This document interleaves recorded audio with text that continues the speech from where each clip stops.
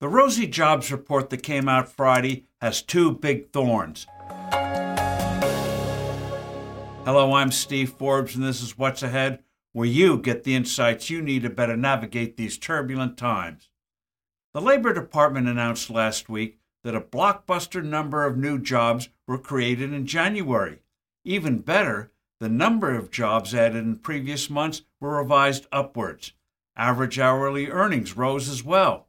Hooray, cheered a White House, worried by the president's miserable ratings for handling the economy. Unfortunately, there are two sharp thorns. One is that the number of hours worked were down.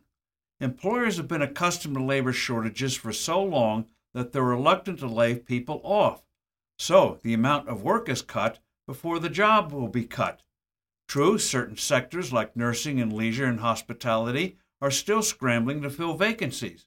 But in other areas, job seekers are noting they're having to send out more resumes and employer response times are lengthening. Jobs offers from employers are at the lowest level since 2014. These are signs of future trouble.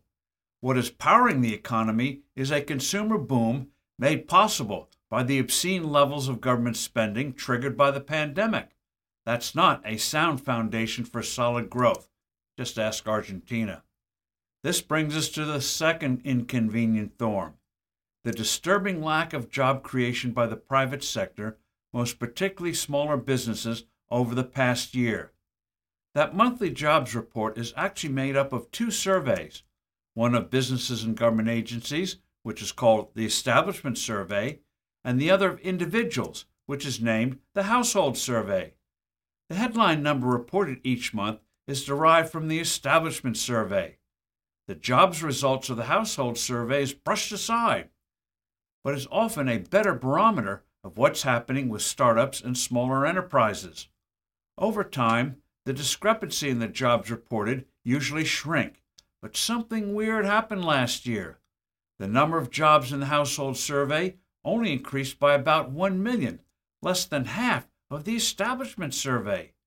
This reflects a disturbing fact. Smaller businesses are not getting the credit they need to finance inventories and buy new equipment. Commercial industrial loans, C&I loans, by banks declined by $35 billion last year. Former World Bank President David Malpass points out that given inflation and other factors in the economy, that number should have increased by $170 billion.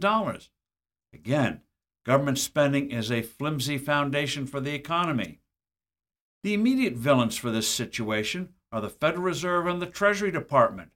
Both have engaged in massive short-term borrowing that effectively soaks up money that could be employed productively by the private sector. The Fed should be sharply reducing the size of its portfolio and cutting the interest rate it pays on bank reserves, now 5.4%.